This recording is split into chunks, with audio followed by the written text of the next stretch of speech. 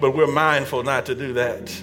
And our 6 a.m. to 6 p.m. has significance because that's how the Jews reckon a day. So that's why we're doing that. So I want you to be mindful of our consecration to God as we give ourselves to him. And there is a struggle there. It's a struggle. It should be a struggle. It's supposed to be a struggle.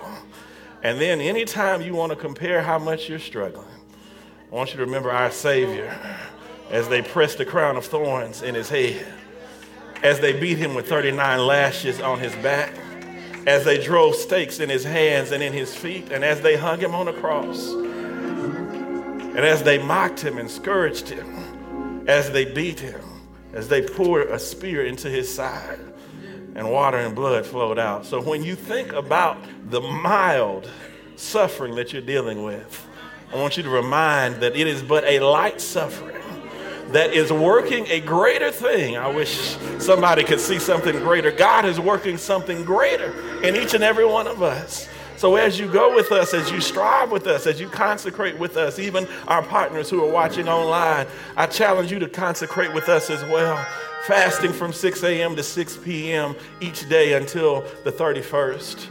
Staying away from social media and frivolity, and let's spend a little more time with God. Amen. And I know I don't have to ask, I don't have to hope. I know you're going to be blessed because I'm not going to bless you, but God is going to do something great in your lives. And I'm believing it right now in the name of Jesus. We're in Matthew chapter 15 and verse 21 from the English Standard Version. It reads like this. And Jesus went away from there and withdrew to the district of Tyre and Sidon. And behold, a Canaanite woman, some call a Syrophoenician woman, from that region came out and was crying, "Have mercy on me, O Lord, Son of David. My daughter is severely oppressed by a demon."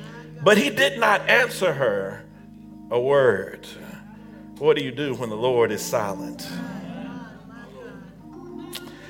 And his disciples came and begged him, saying, "Send her away, for she is crying after us."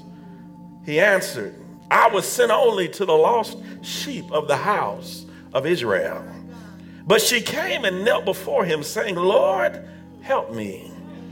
And he answered, "It is not right to take the children's bread and throw it to the dogs." She said, "Yes, Lord, yet the dogs eat the crumbs that fall from the master's table." And then Jesus answered her, "O woman, great is your faith. Be it done for you as you desire." And her daughter was healed, patakrima, instantly. Lord, open our hearts and minds in these moments that we may be receptive to your word. Do not allow us to leave this destiny moment unchanged. In Jesus' name, amen. I want to talk to you for a few moments from the thought simply crumbs. I'll talk to you for a few moments about crumbs. Somebody say crumbs. When we see the woman that confronts Jesus here, she is confronting him with a very serious issue. Her daughter is severely vexed with a demon, severely vexed. But when she comes to him, Jesus' response to her, first of all, is silence. He came out of the region saying, "Have mercy on me, O Lord, Son of David. My daughter is oppressed by a demon." And it says he did not answer her a word. What to do when the Lord seems to be silent? It seems as if that was not the appropriate response to the amount of her desperation. She was desperate in that moment for a response, and Jesus did not answer her a word. And have you ever felt, you don't have to raise your hand, but have you ever felt like in a sense of desperation that you cried to the Lord and he did not answer?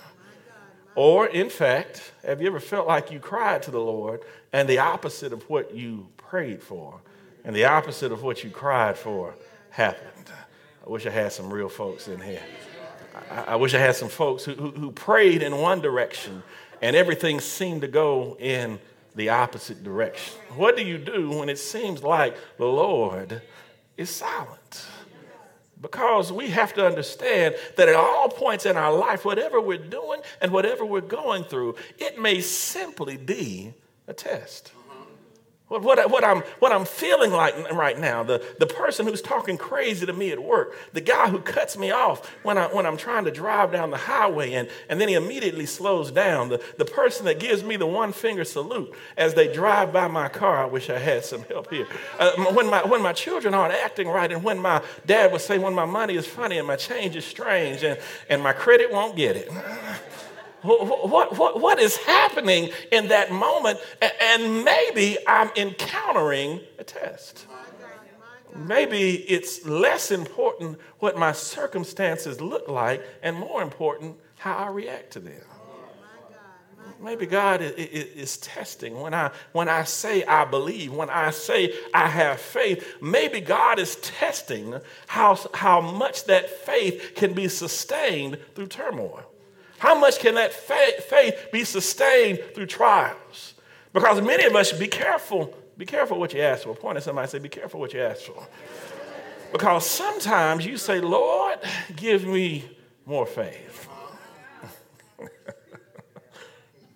Lord, let me have more faith. Lord, increase my faith.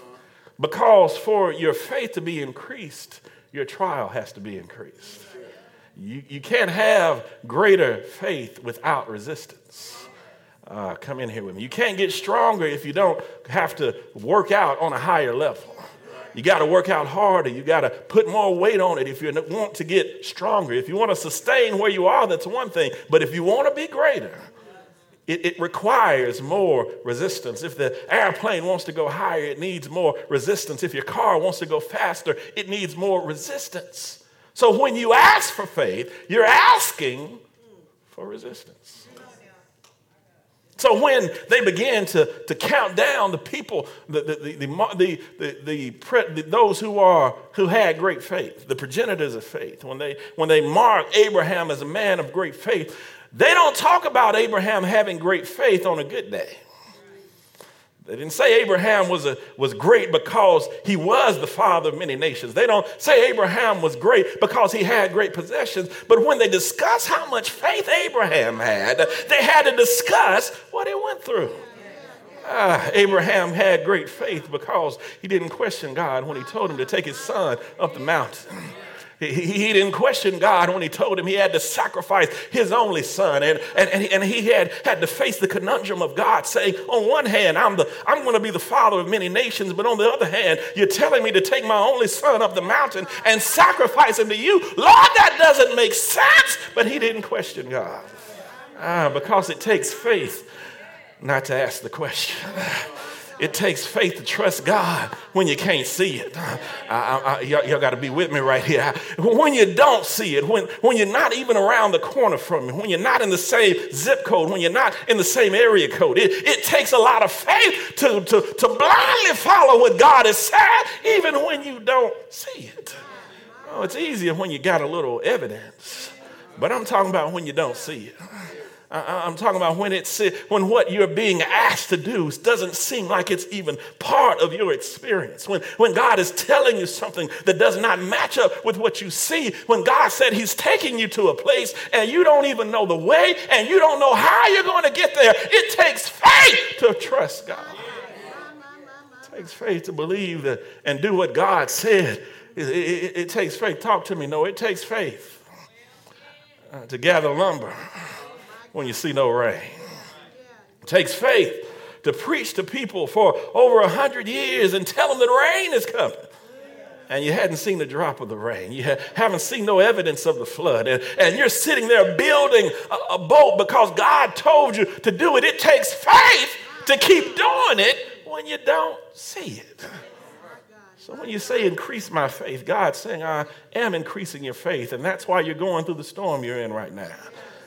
Because we say we want great faith and then we complain about the storm.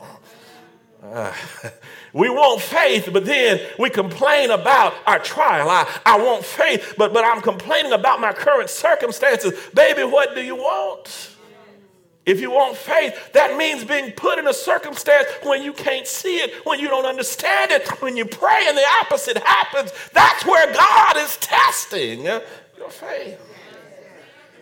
He's trying to see where you stand. He's trying to see what you're doing. And what I want you to understand, that current storm that you're in is preparing you for the level where God is trying to take you. And if I can't pass the trial, if I can't pass the storm, then I'm not ready. I'm not ready. Because let me tell you this, because I want to speak to the other people. Some of you are praying for faith, and then others of you are praying for, Lord, take me higher. Lord, take me to the next level. So when you get the trial after you pray for the next level, don't be surprised, because God is giving you a test to see if you're ready for the next level. I wish I had a few people in here. Are you ready for that next level? Are you ready for that next dimension? Are you ready for where God is trying to take you? When you ask to go higher, get ready for the storm. Get ready, because you asked for it. Point at somebody and say, you asked for this. You asked for this. You want to go higher. And you're going through the storm, so you asked for this. You want to go higher, and you're going through the trial that you don't understand. God's saying, you asked for this. When you're in the middle of a circumstance that you don't understand and it doesn't seem to match up with what God told you, I want you to be reminded in the middle of that trial, in the middle of the storm, that I asked for this. So if I want to go higher, I'm asking for the trial. If I want my faith to be increased, then I'm asking for the storm. But what I need to make sure of is that while I'm in the trial, I don't spend it crying and complaining, because God wants me to get the lesson out of this storm so I can go higher. Because if I cry, I wish you were here with me. If I cry all the way through the storm, if I don't get the lesson of the storm, then I still will not be prepared for where God is trying to take me next. I don't need unnecessary storms. I don't need storms that aren't taking me higher. Talk to me, Jonah. Jonah decided that he was going to do the craziest thing that I ever heard in the Bible. He was going to flee from the presence of the Lord. He got in a boat made of the wood that God created. He got the boat was sitting on the water. The God said, let there be water. Let there be a firmament in the middle of the water. He's put his boat in the water that God created on a destination that was going to be propelled by the wind that only God can give. And yet he thought he could flee from the presence of the Lord. One of the most insanely idiotic ideas I've ever heard proposed in the Bible. But then when he got there, he forgot the God that created the waves could make the waves tumultuous. He forgot that when he got in the middle of the water, God could make the wind cause the boat to be unsteady. Then everybody had to cast lots, and the lots fell on Jonah because God was even in control of that. And they realized that Jonah was the problem. Jonah had to be tossed overboard. Jonah encountered a storm that was unnecessary because he was trying to run from what God told him. So what are you saying, Crispin? Well, what I'm saying is if I do what God told me, I'm going to face storms. If I try to run from what God told me, I'm going to face storms. The only difference is if I encounter the storm that God gave me, it's going to take me higher. And if I go through the storm that's unnecessary, it's going to set me back. And guess what? When God turns me around, I'm still going to have to face the storm. I'm still going to have to face the same that I was going to go through anyway. So no matter if I follow God or if I turn from God, I ask for the storm. The question is the storm constructive? Is the storm taking me backwards? Or is the storm taking me higher? And I came to challenge somebody today. Lord, give me storms that take me higher. I can thank God for the storm because I know this storm is taking me high. I can praise him in the middle of my trial because I know what I'm going through is constructive, because in the middle of my trial, I'm still doing what God told me. So if I can praise him before I'm in the storm, why can't I praise him in the middle of a storm that was purposed to make me better? Why can't I praise him in the middle of a trial that is making me better, that is taking me higher, that is giving me the very thing that I prayed God for? So point at somebody and say, you asked for this. Whether I follow God's path or whether I turn for it, I'm still asking for the storm that I'm going through. So here with this woman, she cries out to the Lord, and God did not answer her a word. And then his disciples came after him. We talked about what to do when God does not answer. When the disciples came to him, they said, Jesus, do something about this woman because now she's bothering us. Now the disciples, they acting like trifling church folks right now, aren't they? Trifling. Can we have a fast or a consecration? Could we have prayed? Could they have prayed for this woman? Could they have gotten some oil out and tried to surround this woman and pray with her? But instead they cry to Jesus and say, Lord, you do it because she's bothering us too. In other words, what they're really saying is, we don't have the power to change her situation. That's what they're really saying. They're giving up. We don't have the power to change her situation. That's a sad state for the church to be in a place where they can't speak God's words over somebody and speak and breathe life into somebody and to help change to help change their situation. And yeah, we're online. And we got lights, we got fog machines, and we got musicians, we got organs, we got keyboards, we got click tracks, we got bass machines, we got all of that. But when somebody comes in the church, can you pray over somebody that helps change their situation? Oh, come on now. We got club night. We got hay rides. We got our matching shirts on. We got our special songs. We got all that. We got our special activities. We got all of that. But when someone comes in the church, do we have the power to speak words over them that helps to change their situation? Do we have enough God in us? Because we can have all the programs we want to have, but if God's not there,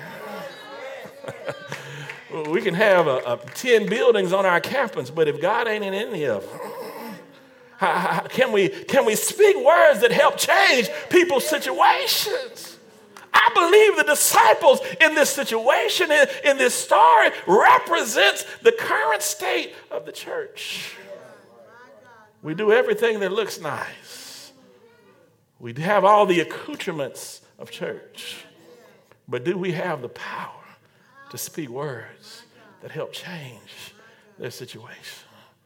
That's what this woman needed. She wasn't trying to bother anybody. She was just telling them the facts as they were. She said, I have a daughter that's severely vexed with the demon. I went to your service, but she was still vexed. I went on your hayride, but she was still vexed. I went and talked to your missionaries, your ministers, your praise leaders. I talked to all of them, but she was still vexed. We can't get so caught up in the accoutrements of church that we forget what church was founded on. And what was church founded on? Jesus told Peter what church was founded on. He said, if you love me, you'll feed my sheep. You'll feed my sheep. And then when he asked, he said, who do men say that I am?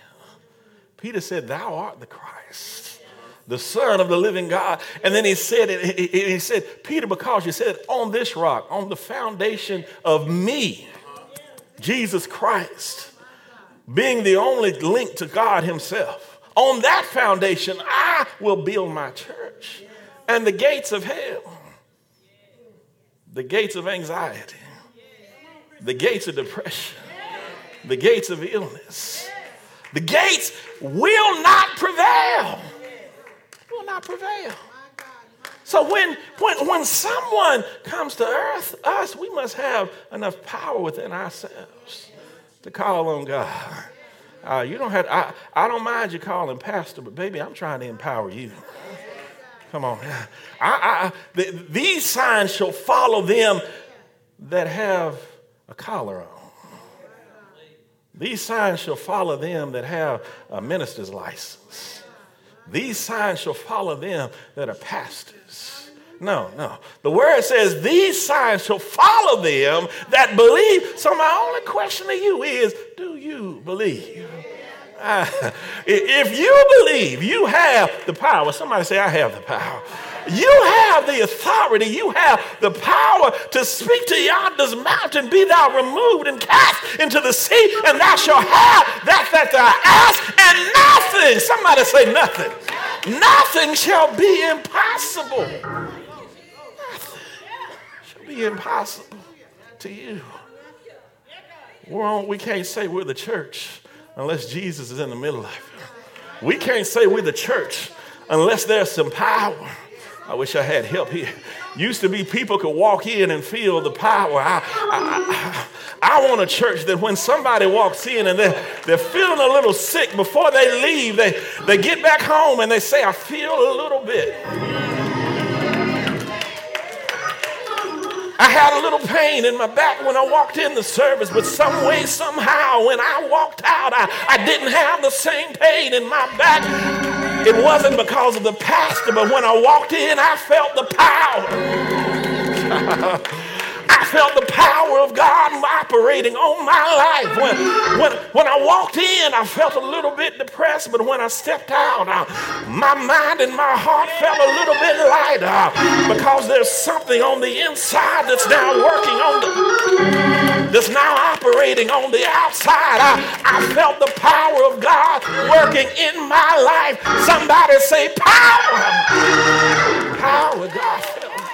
I felt the power of God working in my life. Y'all sit down. I gotta finish this. I gotta finish. Power of God working in my life. So then the woman, she approaches Jesus. She approaches Jesus. And after she continues after him, and the disciples have basically turned it over to Jesus. They didn't want anything to do with it. They turn it over to him. And Jesus says to her, I was sent only to the lost sheep of the house of Israel. And I think a better interpretation is in Mark, when then he says it's not meet, it's not right to take the bread. Matthew says it a little different. I like Mark's version a little bit better. I think you'll find that in Mark 5. Mark says it's not right to take the bread that is intended for the children and then give it to the little dogs. So when he says that, the woman says, but master, the little dogs do eat the crumbs that fall from the master's table. Somebody say the crumbs. Crumbs. Help me, Dad. Dad would say that all the ingredients that you find in the loaf of bread, you will also find in the crumb. Everything. Somebody say everything.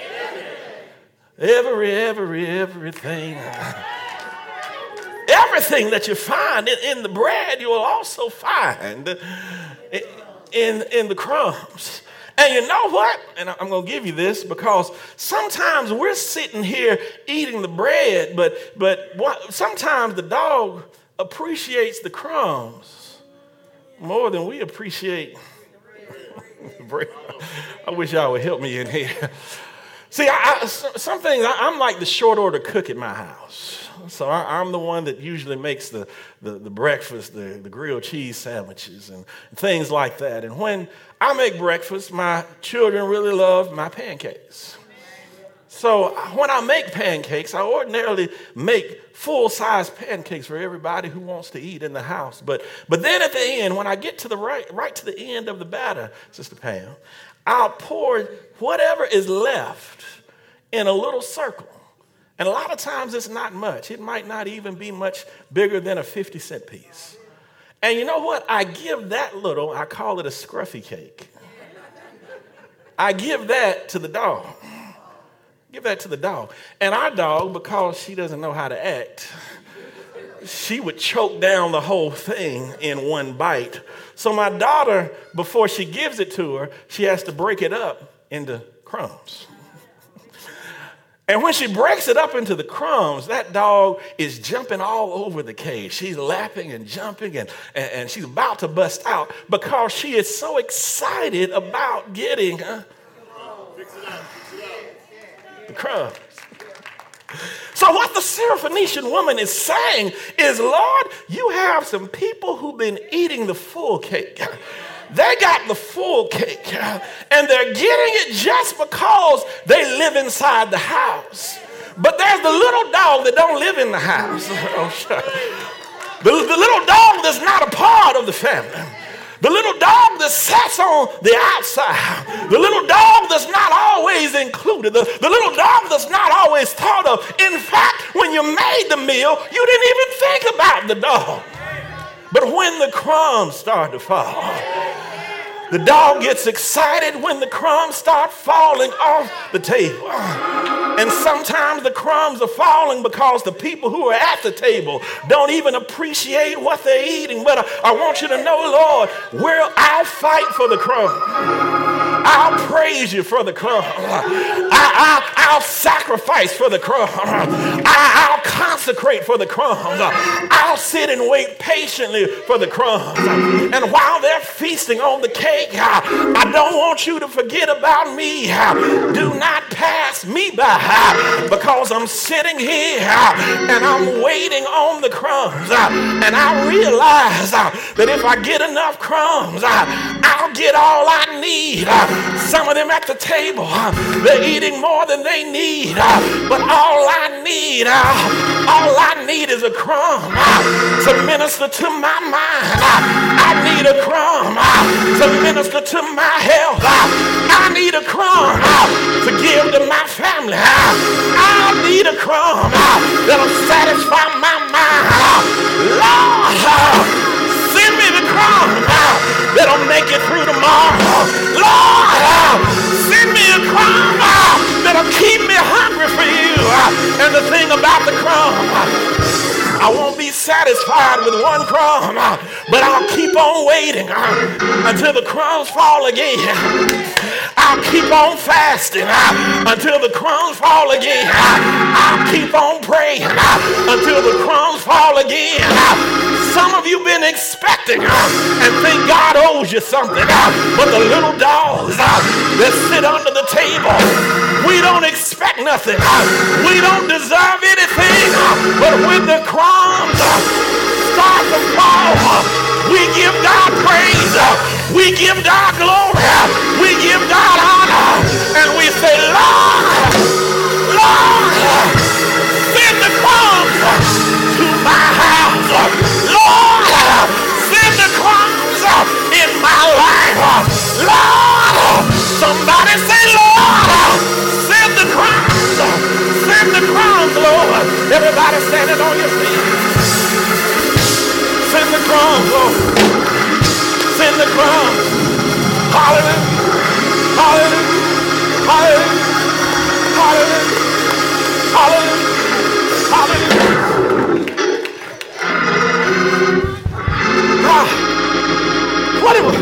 What have we been talking about this year? We're talking about living hungry. How to live hungry. Sometimes we're so satisfied with the things of this world And we're so full of those things that we don't spend time feeding ourselves what God wants us to have. Some of us are full, but we're full on the wrong thing. Full on the wrong thing. And whatever this world feeds you that causes you to feel full, you'll be hungry again. You'll be hungry again. Jesus told the woman at the well, she said, why don't you give me something to drink? And then he said, if you give me something to drink, he said, you ought to be asking me for water. I'm asking you for water, but you ought to be asking me for water. He said, because I'll give you a water from where you'll never thirst. You'll never thirst again. Shut up. You'll never thirst again. That water, the water that I give, will cause you to be, what did we say? Satisfied. Satisfied. Satisfied. Those who hunger and thirst after righteousness shall be satisfied. It will be in you a water that overflows into everlasting life. God is teaching us to be satisfied. We talked about it when we read the scripture. I'm going to give you this and I'm finished. Matthew doesn't use it a lot. I told you it's Mark. Mark loves the word. In the Greek, it's called parakrama. It means immediately. And that's what this word says. It says from the moment that Jesus spoke over that woman's daughter, that she was healed immediately. Immediately. Her daughter was healed immediately from her being willing to be satisfied with the crumbs. Come on, put those hands together and give God some praise. Hallelujah. Lord, we thank you for this day. Lord, we thank you for your word, Lord. Let us be mindful, Lord, in how we live. Let us fill ourselves with only the things of you, Lord, that we might live a life that is satisfied. Not the things of this earth, Lord, not homes and money and cars, Lord. Not the things of this earth, but Lord, when we set our affections on things above and not on things of this earth, you will cause us to be satisfied. And that is what we seek from you. Lord, help us to live in a way that feeds our spirit and not our flesh. Let us live a life that is set apart and consecrated to you. And Lord, you will cause all the other things that we need to be added to our lives. And for that, Lord, we say thank you. For that, Lord, we give you the glory, we give you the honor, and we give you the praise in Jesus' name. Come on, put those hands together and give God some praise. For those of you who've been watching on us online, we pray God for you until we shall see you again. I hope and pray that each of you were touched and inspired by our service today. If you wish to partner with us, you can do so by Giveify. Download the app on Apple Store or Google Play and search for Bright Temple. If you wish to partner with us on Cash App, just look for Bright Temple in the 2 line, and in the 4 line, tell us the purpose of your gift. If you would rather mail your gift, you can mail us at Bright Temple, Post Office Box 453, Shelbyville, Tennessee 37162. Thanks in advance for your generosity, and we pray God's blessings on you and your gift.